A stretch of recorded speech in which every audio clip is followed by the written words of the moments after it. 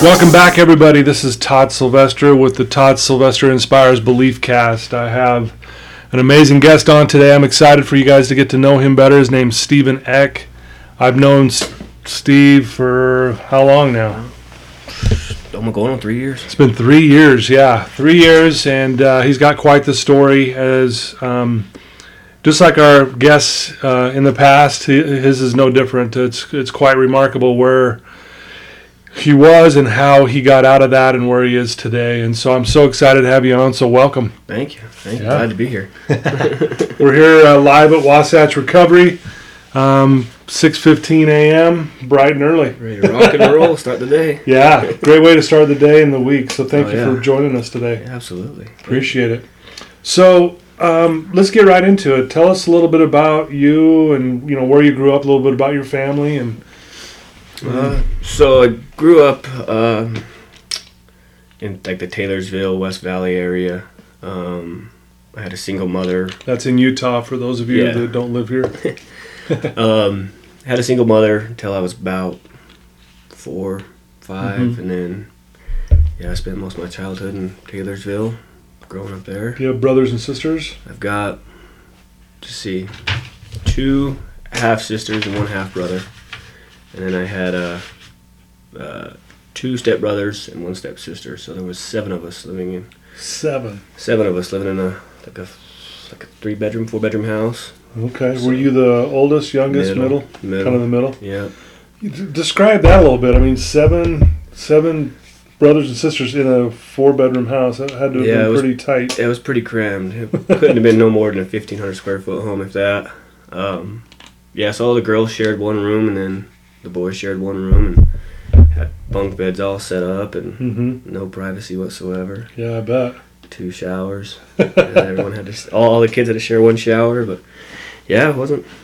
It was fun, but we all played a lot. Yeah. Yeah. Good little childhood, I guess. So, I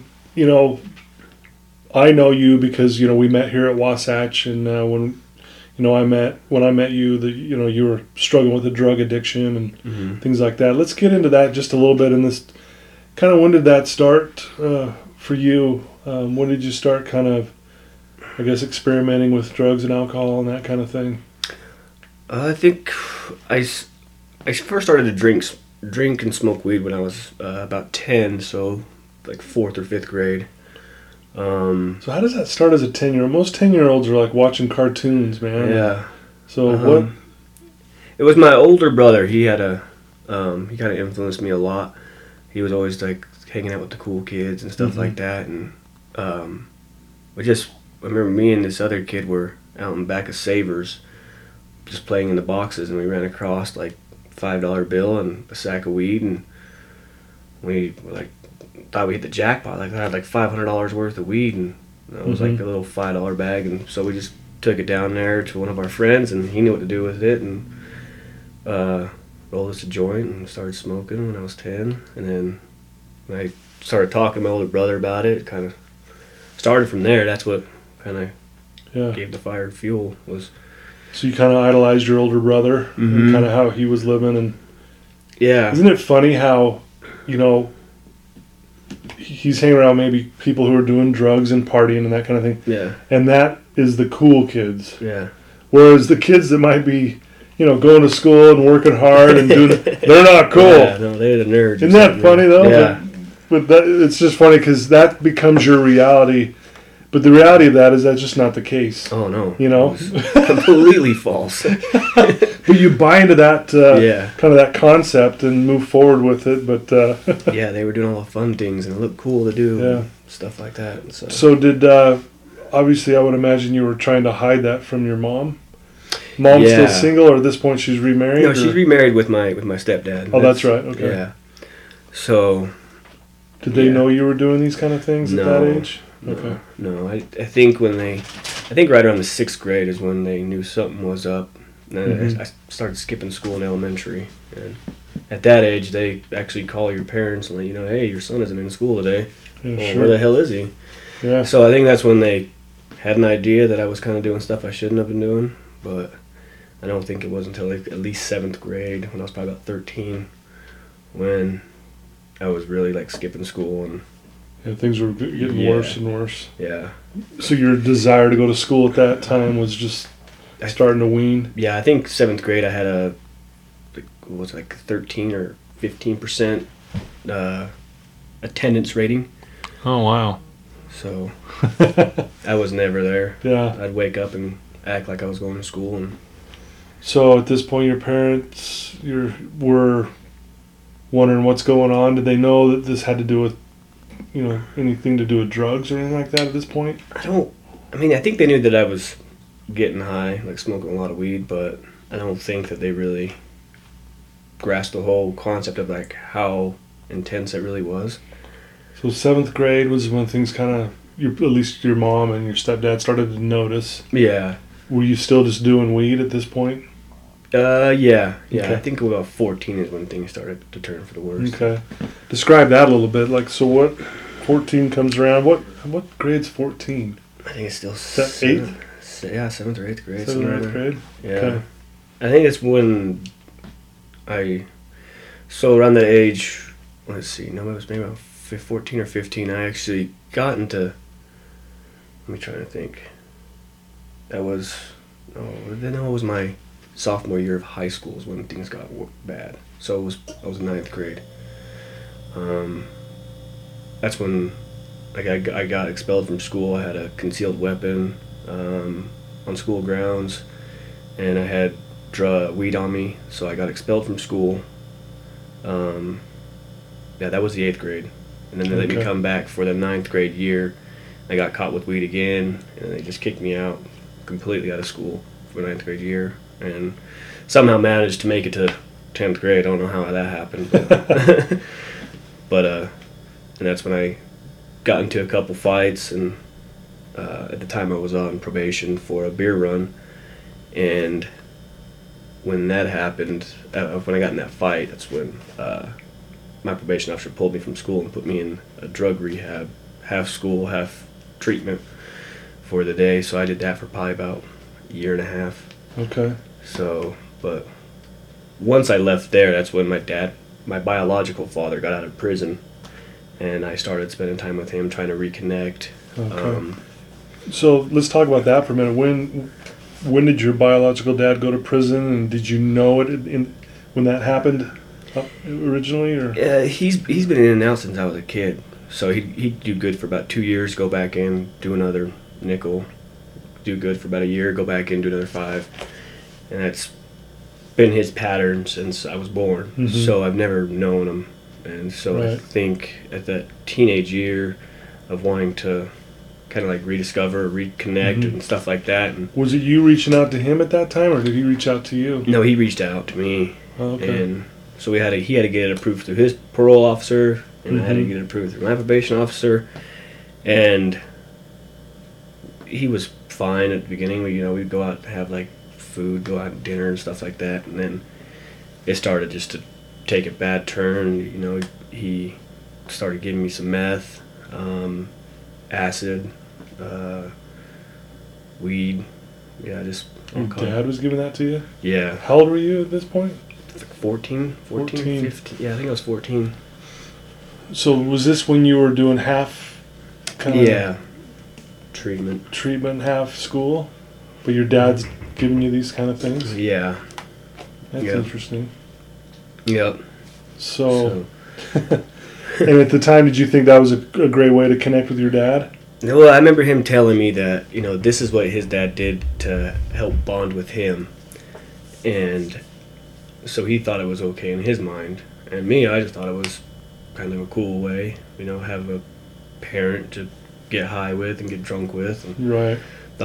And, it's surprising, when people grow up doing drugs and they go to jail and prison and back and forth, it just kind of becomes it just becomes normal. yeah. So maybe for your dad and for you at that time, this is just normal. Mm-hmm. Yeah, we're going to do some drugs together. We're going to party and hang out. And Yeah. at the same time, you're saying, I'm connecting with my dad. Mm-hmm. Yeah. And vice versa. He's thinking, hey, I'm connecting with my son. Yeah. Obviously a very unhealthy way to do that. Yeah, we thought it was healthy. But it became normal. It was just Yeah. normal, Yeah. right? That Yeah. was your world. someone who's never done drugs, Mm-hmm. who's never been down that, would think, that's crazy, Yeah. what? But it's just, it's how you're raised, Yeah. right? Yeah. Yeah. So this goes on, and then you said you were surprised you made it to 10th grade, meaning you made it to high school. Yeah. Yeah. Okay? At this point, you go to high school in 10th grade. Mm-hmm. Are you now out of the treatment that No. you were doing? You're still doing that too. Yeah. Okay. Yeah, still in treatment. And still doing drugs and partying, and Mm-hmm. still connecting with your dad at this time as well. Yep. Biological dad. Yep. Okay. So let's pick up from there. What happened from that point? So it was probably, I finally got clean for, I don't even know how long, a few months period, to where they finally, graduated from that program. I had to stay clean for like 3 months or something like that. Okay. So, immediately from there, at that time my mom was going through her divorce. She was seeing a guy who was in the Air Force, stationed up at Malmstrom Air Force Base in Montana. So, immediately leaving treatment from then, I moved to Montana to try and get away from All of it. yeah. Yeah. stuff here. So that's what I did, and just picked up and moved to Montana. And how old are you at this point? 16. So who did you move up there with? With my mom's boyfriend, yeah. Oh, okay. Yeah. So, was that? Were you excited about that at the time? Do you remember? I think I was nervous. Yeah. I wasn't, I here I kind of built this image and this person, this lifestyle of who I was, and everybody knew me, and so it was almost like a fresh start. Mm-hmm. And so I didn't know how to reinvent myself into Great Falls, and so I was just kind of lost, nervous. Yeah. Didn't know what to do. I still had all these bad habits that Mm-hmm. I carried with me to Montana, and so once I got there, I was trying to fit in. Who were the cool kids? Who can I connect with? Tried going for the football team, and just fell back in with the wrong crowd again. And at that point, I was like, can I go with like the high school jocks and play some football, or do I want to go hang out with the stoners down by the river? Yeah. So obviously you picked the stoners. Yeah. Did you try out for football and didn't make it, or did you start playing it and said this isn't for me? Or No, I tried out and I made it, and then I was just like, come game time, didn't want to have anything to do with it. rather be out partying on a Friday night Yep. instead of playing a game or Yep. what have you? Okay. Yep. Rather party than play. So this goes on for a while. How long were you up in Montana? About 2 years. Yeah. 17, 18, yeah. So I was only in high school for about, I don't know, maybe half the year.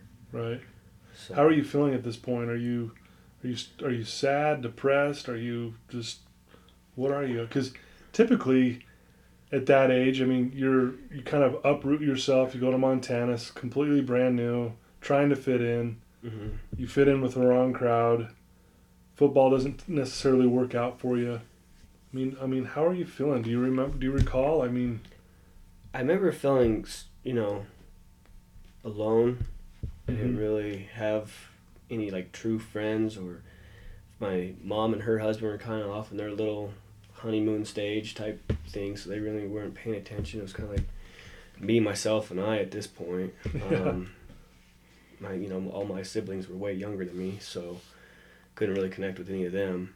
And in fact, my mom didn't even move up there till 8 months later. So it was just me and my stepdad. And he's doing his things, and every Friday night we would drive back from Great Falls to Salt Lake to come spend the weekends here. So every weekend we were making an 8-hour trip. Right. Come back up, but Wow. yeah, when my mom moved up there, that's where it was kind of like the honeymoon stage, and I was kind of like just doing whatever I wanted to do, coming home at all hours of the night. There was no parental Right. structure whatsoever. Now I know you're an open book, so we're gonna get right into it. I mean, I know you spent some jail time, correct? Mm-hmm. Talk Yeah. about that experience. So I've had quite a few DUIs. I think on this last one, not this last one, but I think when I got my second one in Georgia, I had to do like 60 days. So I just...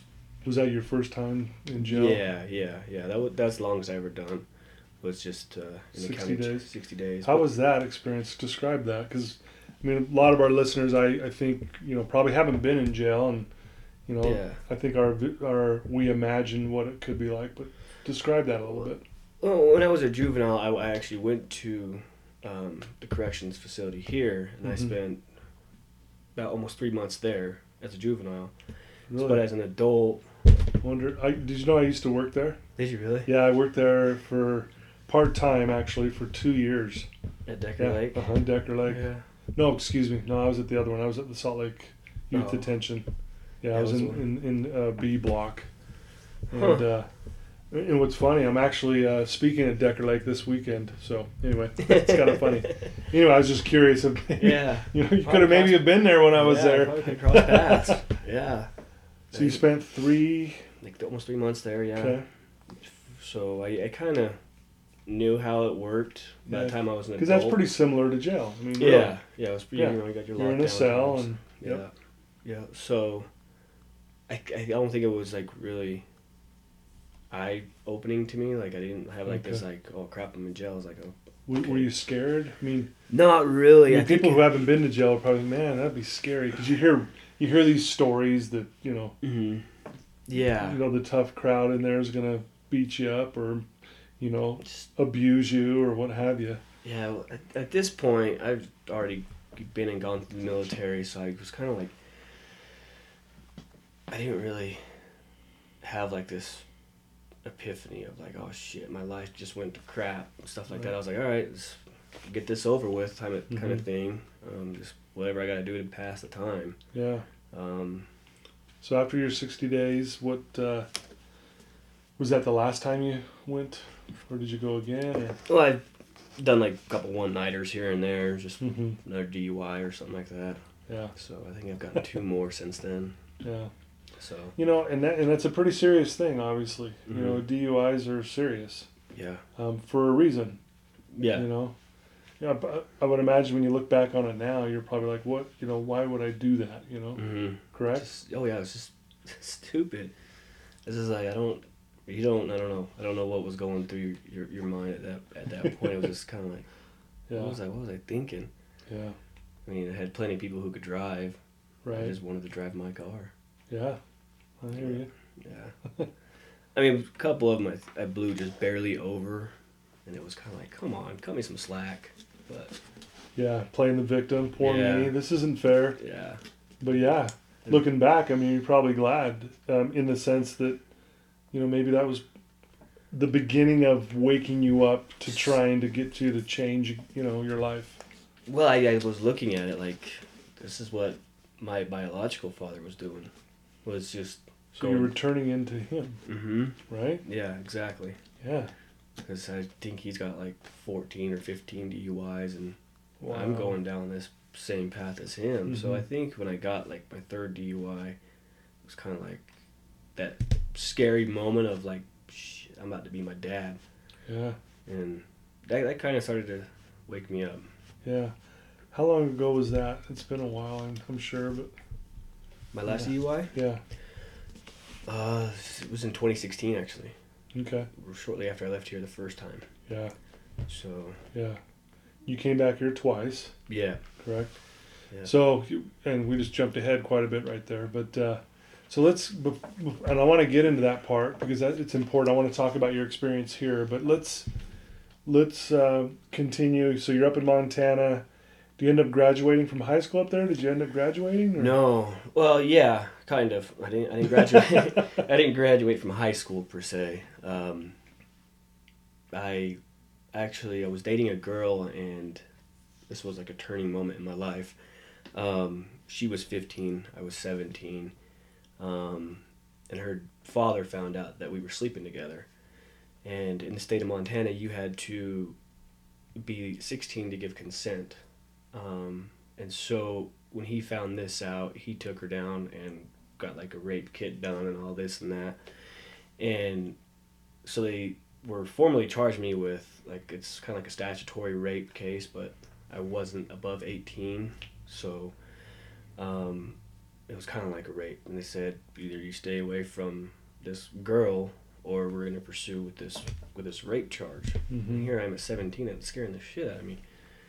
So I dropped out of high school to get away from the separation from this girl, and just got a job bagging groceries at Smith's, and then got on the next list to start military school. So I think I had like 8 months to go. So I was just working and partying and not going to school, just waiting to go to military school, and that's what happened. So I went there, and I was there for, I think, 8 months. Graduated with my GED. So talk about the military school. How was that experience? Terrifying. Yeah. It actually scared the crap out of me. I didn't ever, I don't think in any of my dreams would I think it was going to be that bad. And here it was, like the middle of the hottest month of the year, and we're sleeping in these run-down barracks and getting yelled at 24/7. I was like, I was not mentally prepared for that at all. Right. So, but as time went on, it got easier. They, laid off a little bit, wasn't so harsh. But we, did our schoolwork, did military drills, worked out every single morning. I think at 5 o'clock in the morning, just lights up and start working out, do some runs and push-ups, and right. Go shower, get ready to start the day at school. And you were there for 8 months, and I'm assuming you were clean that whole time. Cause you have to be. Yep. Right? Well, we slept there, we lived there, and it was all like complete structure. And so I was on a straight and narrow until I went on like a 2-day pass, I think for like Thanksgiving or something like that, and went balls to walls that night, or when I got back home, and it was horrible night. My mom couldn't wait to take me back. Yeah, I bet. So you had your first little taste of freedom, and you went right back to your old behavior. Yeah, ended up in the hospital. Broke a beer bottle over my head and got into a fight with my parents. Yeah. Yeah, ended up in the hospital. Well, so, I mean, you're doing all this stuff, but let's kind of go back. Can you remember a belief you had about yourself or the world that just kind of held you back? We talk a lot about that here at Wasatch. Your belief systems kind of dictate the way you behave. Yeah. What can you think of a belief that you had that you struggled with? I think I really wanted to be accepted, and I really wanted someone to like pay attention to me, and just like I think even as a child I was like, it was never enough, like I always was screaming for attention inside, and like I just wasn't this person. I wanted to be accepted by my family. I wanted to be accepted by all my friends, and I just don't think that I could amount to being worthy. Mm-hmm. I wasn't worthy of being this great kid. And so I think when I had this belief that I wasn't worthy or good enough for my parents or for anybody, I think that I was lashing out to try and get this attention, like, look at me, Yeah, and and it's funny you say that, because I've been doing this a long time, and I would say that's the number one limiting irrational belief that we pick up as we grow up, is that we just have this belief we're just never quite good enough. Yeah. And then what we do is we overcompensate in certain areas, and a lot of times, in your case too, especially, is you overcompensate in these unhealthy areas. You'll do anything to fit in. You'll do anything to kind of be connected to something or someone. Yeah. Despite that it's something negative and harmful, and to the point where you're losing these relationships. You're going through some things. You go to youth detention for 3 months, and then you end up going to getting several DUIs and that kind of thing. And yeah, I mean, it's just interesting how your behavior mirrors that belief. Yeah. And I'm always fascinated about that. how powerful our beliefs are, And it just good or bad. yeah, Right? yeah. And so in the bad case, it led all the way up into my adulthood, my Yeah. adult life. Yeah, we hold on to those. Mhm. You know, they're just there. Yeah. They become automatic, like breathing. Yeah, Yeah. definitely. So why don't we jump ahead just a little bit? So what happened? Kind of lead up to what happened to get you here to Wasatch. Wasatch. That was what, 3 years ago? I came in Your first time. November of 2015 was my Okay. first stint in rehab. Yeah. So you come here, and I remember. I'm going to just be honest. You were very defensive. Yeah, You, we tore you to shreds, dude. I remember that Yeah, we. briefly. Yeah, even on your goodbye, Yeah, you know, we tore into you. I want to talk about, when you left here, you connected with a guy that was here too. I don't want to use his name just out of respect, but he ended up passing away, yeah, right, in your apartment or his apartment? my apartment. Your Yeah, apartment.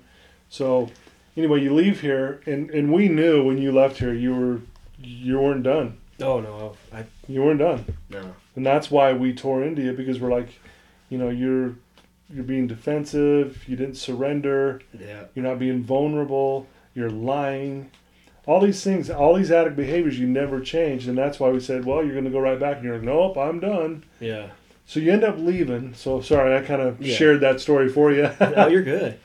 So you leave here and you connect with a guy, and he ends up passing away. He overdoses in your apartment, Yeah, if I remember right. yeah, And weren't you the one that found him? yeah, Yeah. yeah. Describe that just a little bit, and I'm just curious if that was kind of also like a wake up call, like, man, I better get my life going here. Or, I don't know. At that moment, it wasn't like, oh crap, I got to get my crap together. Mhm. It was just like it fueled more for me. It didn't hit me until later on, and it Okay. turned out to be a true blessing, just like in itself. Like Okay. But in the beginning, you were just like, I'm going to keep going hard. yeah. At the time, I felt solely responsible for his death, so I was carrying this guilt and shame, and it was heavy, and I didn't know how to express it. I didn't know what to do about it, who to talk to. I felt really isolated in myself, and I just, in a sense, I felt like I just wanted to die. Mhm. Like I didn't want to continue with this shame and this guilt, because in my eyes, I felt like I may as well have given him the hot shot. I was enabling Mhm. him Right. completely to go out and use. I was taking him to the block. We were using together. Mhm. Um, And that could have been you. easily. You know what I mean? Easily. Yeah. Yeah. So,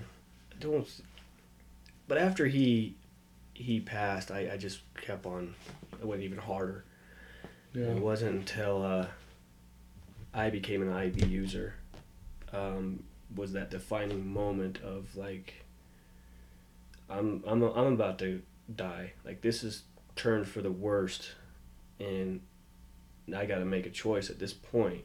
Which way am I going to go? Because I wanted to live a full life the way Mhm. that he didn't get to, and so I wanted to make this change, because I was going downhill real quick, Right. and it was going fast. Yeah. And that's what led you coming back here again, Yeah. correct? Mhm. Which was a completely different. Yeah. Because at this point, you want it. Yeah. Before Yeah. you pretended you wanted it. Yeah. I think And we get this a lot here at Wasatch. And people come in, they pretend they want it, and we can see right through that. one foot in the door. And, Yeah, you're ready. Yeah. And then, but the second time you come in here, you're being vulnerable. You're surrendering. You want it. You're being honest. yeah. And we're willing to face your irrational beliefs and your behaviors that were very unhealthy, and taking responsibility for it. Yeah. One of the things I really believe this, that when we avoid responsibility, we keep experiencing repetitive pain. It just keeps Yeah. happening. The moment we take full responsibility Mhm. of our lives and the mess that's been created, and realizing we did that, Yeah. that's when you can finally work through it. It's painful still, but that's how you get past that repetitive pain. That's when pain stops, is when you take full responsibility. Yeah. And that's kind of what I saw in you, as you were getting ready to leave the second time. You just had a different aura about you. Yeah. Right? Yeah. I was definitely made that choice to just, this is... Did people in your life, Darcy and, other people who know you, could they see a difference? I don't think right at the beginning. I think they were... Skeptical? Yeah, because I've done this before. I could be very manipulative. Yes. And so I think a lot of people were really standoffish, waiting to see how this would turn out. So when I went into sober living and started doing the program even more, I just went. I think it was probably after 6 months of sober living is when people started to kind of, all right, maybe he's really doing it. Really doing this. Cool. Yeah. Great. And how long has it been now? How long have you been clean? Just a little over a year and a half. Yeah. Downside to 2 years. That's awesome. Yeah. Yeah, and I know you shared some pretty heavy things in this podcast for the listeners, but know that drugs and alcohol, this is a no-brainer, but it just leads to doing very unhealthy things. So here you are now. Who in your life, we talked about this before we came on air here, people you look up to that maybe give you some inspiration, and maybe at the time you were looking up towards your dad just because you were trying to connect with him and you were doing whatever. If he's doing drugs, I'm going to do drugs with him, connect, To but get that acceptance. Who do you look up to and why and who's helping you now even and that kind of thing? It's a lot of people here at Wasatch. Yourself, Paulie, Kurt, Mark, and Jeff. James. They're just such great people in here, and just I think even coming through the first time, you seen that there was no judgment between anybody. Right. Everybody was pretty accepting of all your faults when you're coming through these doors, and so seeing this being this person who was coming in here broken and just seeing these people who were just had this great mentality and this high energy, just a great place to be, and it's just looking up to these people and just I want to be like that. I want to have that positive energy in my life, and it's just a remarkable thing was coming in here and have our sessions with you and Paulie. Paulie helped me out tremendously when I was coming out. Well, I would imagine you kind of see this group of people that are doing well, who, like you said, aren't judging you. We laughed at your belief system. Oh, yeah. I thought it was hilarious, right? And that comes across in the beginning probably a little harsh, why are they laughing at me? Yeah. But we weren't laughing at you as an individual. We were laughing at what you were saying and believing. Do you hear what you're saying? Yeah. But I would imagine that's inspiring in the sense of seeing these people who aren't judging you, who really are trying to push you in the direction so you can live not only just being clean, but happy. Yeah. There's a huge difference. You can be clean and miserable. Oh, absolutely. Right? Absolutely. So you seem pretty happy now. Is that fair to say? Oh, absolutely. Oh, 100%. 100%. So what's the belief system you have about yourself now? I think this belief that I have, I am perfectly fine the way I am. No matter what my faults are or... I kind of have that mentality where I don't need the acceptance from other people. I think I have enough people in my life who care, and they're the ones who really matter to me, and what their opinions are of me, then those ones are the ones I really care about. So I have this belief that I'm just, I kind of wake up happy every day. I try not to focus on those negative things in my life. I'm pretty easy peasy every morning, every day, and just I have this belief that I'm just this good person that I am, that I've turned into, this person I'm becoming. Yeah, you're not your past. Yeah. Our past molds us to a certain degree, obviously. I get that. And, we have this philosophy here at Wasatch, and we talk about it, and I talk about it with my clients every day, is that life happens for you. Yeah. You went through all of this hard stuff, but it led up to you being who you are today. Absolutely. There's an old saying out there: the greater the sinner, the greater the saint. Right?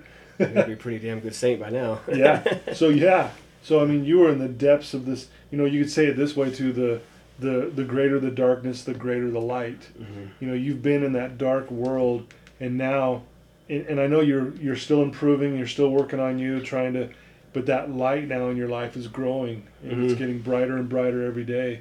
Yeah. And but you wouldn't be experiencing that or appreciating that had you not been in the depths. Absolutely not. Right? No, I don't think I would be holding any of this to value had I not gone through the way that gone down the path that I've gone. Yeah, for sure. But so it was like 20-something years of just dragging my face through the dirt. You know, with all this self-afflicting stuff that I've put myself through. But now, I mean, at this point in my life, it's just it's only up from here. I'm just, Right. Yeah. So tell our listeners what are you doing now? Where are you working, and kind of what does your day look like? Oh, wake up about 5:30 every morning, brush my teeth, get ready to start the day. Always stop at a gas station, get some donuts, and Gotta have a donut, right? Yeah, get the day to go off right, buddy. Yeah. And I just head up to. I'm working up at Alta Ski Resort as a pipe welder. Okay. So I managed to get on with the local 140 pipe fitters plumbers union, which was kind of a difficult way to get in, but I managed to work myself into it, and makes pretty good money and doing what I do. You enjoy it? I actually love welding. You know, the hard, intense labor does get to me now that I'm getting a little bit older. I could feel it, but I actually I love watching my work grow and what it becomes. And so when you're looking at a finished product, you're like, yeah, I built that. That's gonna do all of this for this whole building. You know, it's pretty cool to see your work and what it's become. And so that's awesome. Yeah. Very cool, man. Well, I asked you before we started to maybe kind of come up with a challenge for our listeners that maybe it's something you've been doing or whatever, but maybe kind of talk about that for a minute. A challenge you can give us. Yeah, that kind of like what we talked before was just that power of choice was the big defining moment for me. Mm-hmm. Choose to make that your intent, just 100%. Just if you're gonna choose to do this, go and do it. So if for me it was at this defining moment in my life where I made this choice, this power of choice of just saying, that's it, I'm done. I'm gonna die in the next couple of weeks, or I can make this choice right now to make this change. Mm-hmm. So I would definitely challenge people to make this choice to, whether they want to lose weight or they want to somehow better themselves in some sort of way. Make that, instead of teetering, kind of do I want to do it? Do I don't want to do it? And just make that choice and just run with it. Just do it. I love that firm decision. Right? Yeah, that's... it's something you and I talk a lot about in our sessions is we have the dignity to choose. Mm-hmm. I always say this, choice is the ultimate power. It is. It really is. It is. And you think about it, when it comes right down to it, the reason why you're clean right now is because you chose it. Yeah. You made that decision. You finally said, I'm done. Yeah. Right? And I think we take for granted how powerful that gift that we have is that we get to choose. It goes back to when you were taking full responsibility for the mess you created in your life. Mm-hmm. But now you're also fully responsible for all the good things that's going on. Yeah, right? Definitely. Yeah, and I'm able to get some of that back, coming through here and Yeah. So you also work here. Yeah. Right? Yeah. So how long have you been working here now? I think a year. A year. Wow. Cool. I think it was just a year this month. And then you're getting married. Yeah. That's a huge one for me. Yeah, wow. Yeah. It's getting married, everybody. Holy cow. That's a huge So one. When's that? 2 weeks. Let's see, it'll be 12 days. So not this Saturday, but the following Saturday, the 4th. Wow. So that's awesome. Yeah, a big thing for me because I've struggled with Yeah. commitment or Right. Sure. stuff like that. So I'm excited that I'm able to do this now Yeah. in my life. That I don't have that fear. Yeah. So That's awesome, man. I'm super excited. Well, congratulations to you on that. That's really cool. Thank you. And congratulations on just your life right now. I'm not kidding you. I'll be honest with you. I didn't give you much of a chance when you came through the first time. Yeah. I mean, and again, it was proven, not in the sense that I have, we have to be right, but we just knew that because of the way you were being, that it wasn't going to go very well. And we're glad that you didn't die, and glad that you figured this out and came back and made that decision. And to see how well you're doing now is really cool. It's a good turnaround from what I was to what I am. Yeah, it's amazing. And I know there's always room to grow, including myself. There's always room to grow and be better. And Oh, absolutely. I'm trying to do that every day as well myself. Yeah. But I want to thank you from the bottom of my heart for being on this podcast with me. And Thanks for having me. It's great to see you change that belief from I'm not good enough to that I am good enough and I can do whatever I set my mind to. Yeah. I absolutely. love that. And it goes back to that decision again, right? The power of choice. Yeah. So there truly is nothing wrong with you. No, absolutely not. I thought there was. Cool, man. Anything else you'd like to end with or add? No, I'm good. That we leave out? Well, again, thank you. And listeners, thank you so much for joining us. I want to thank you also for just your support.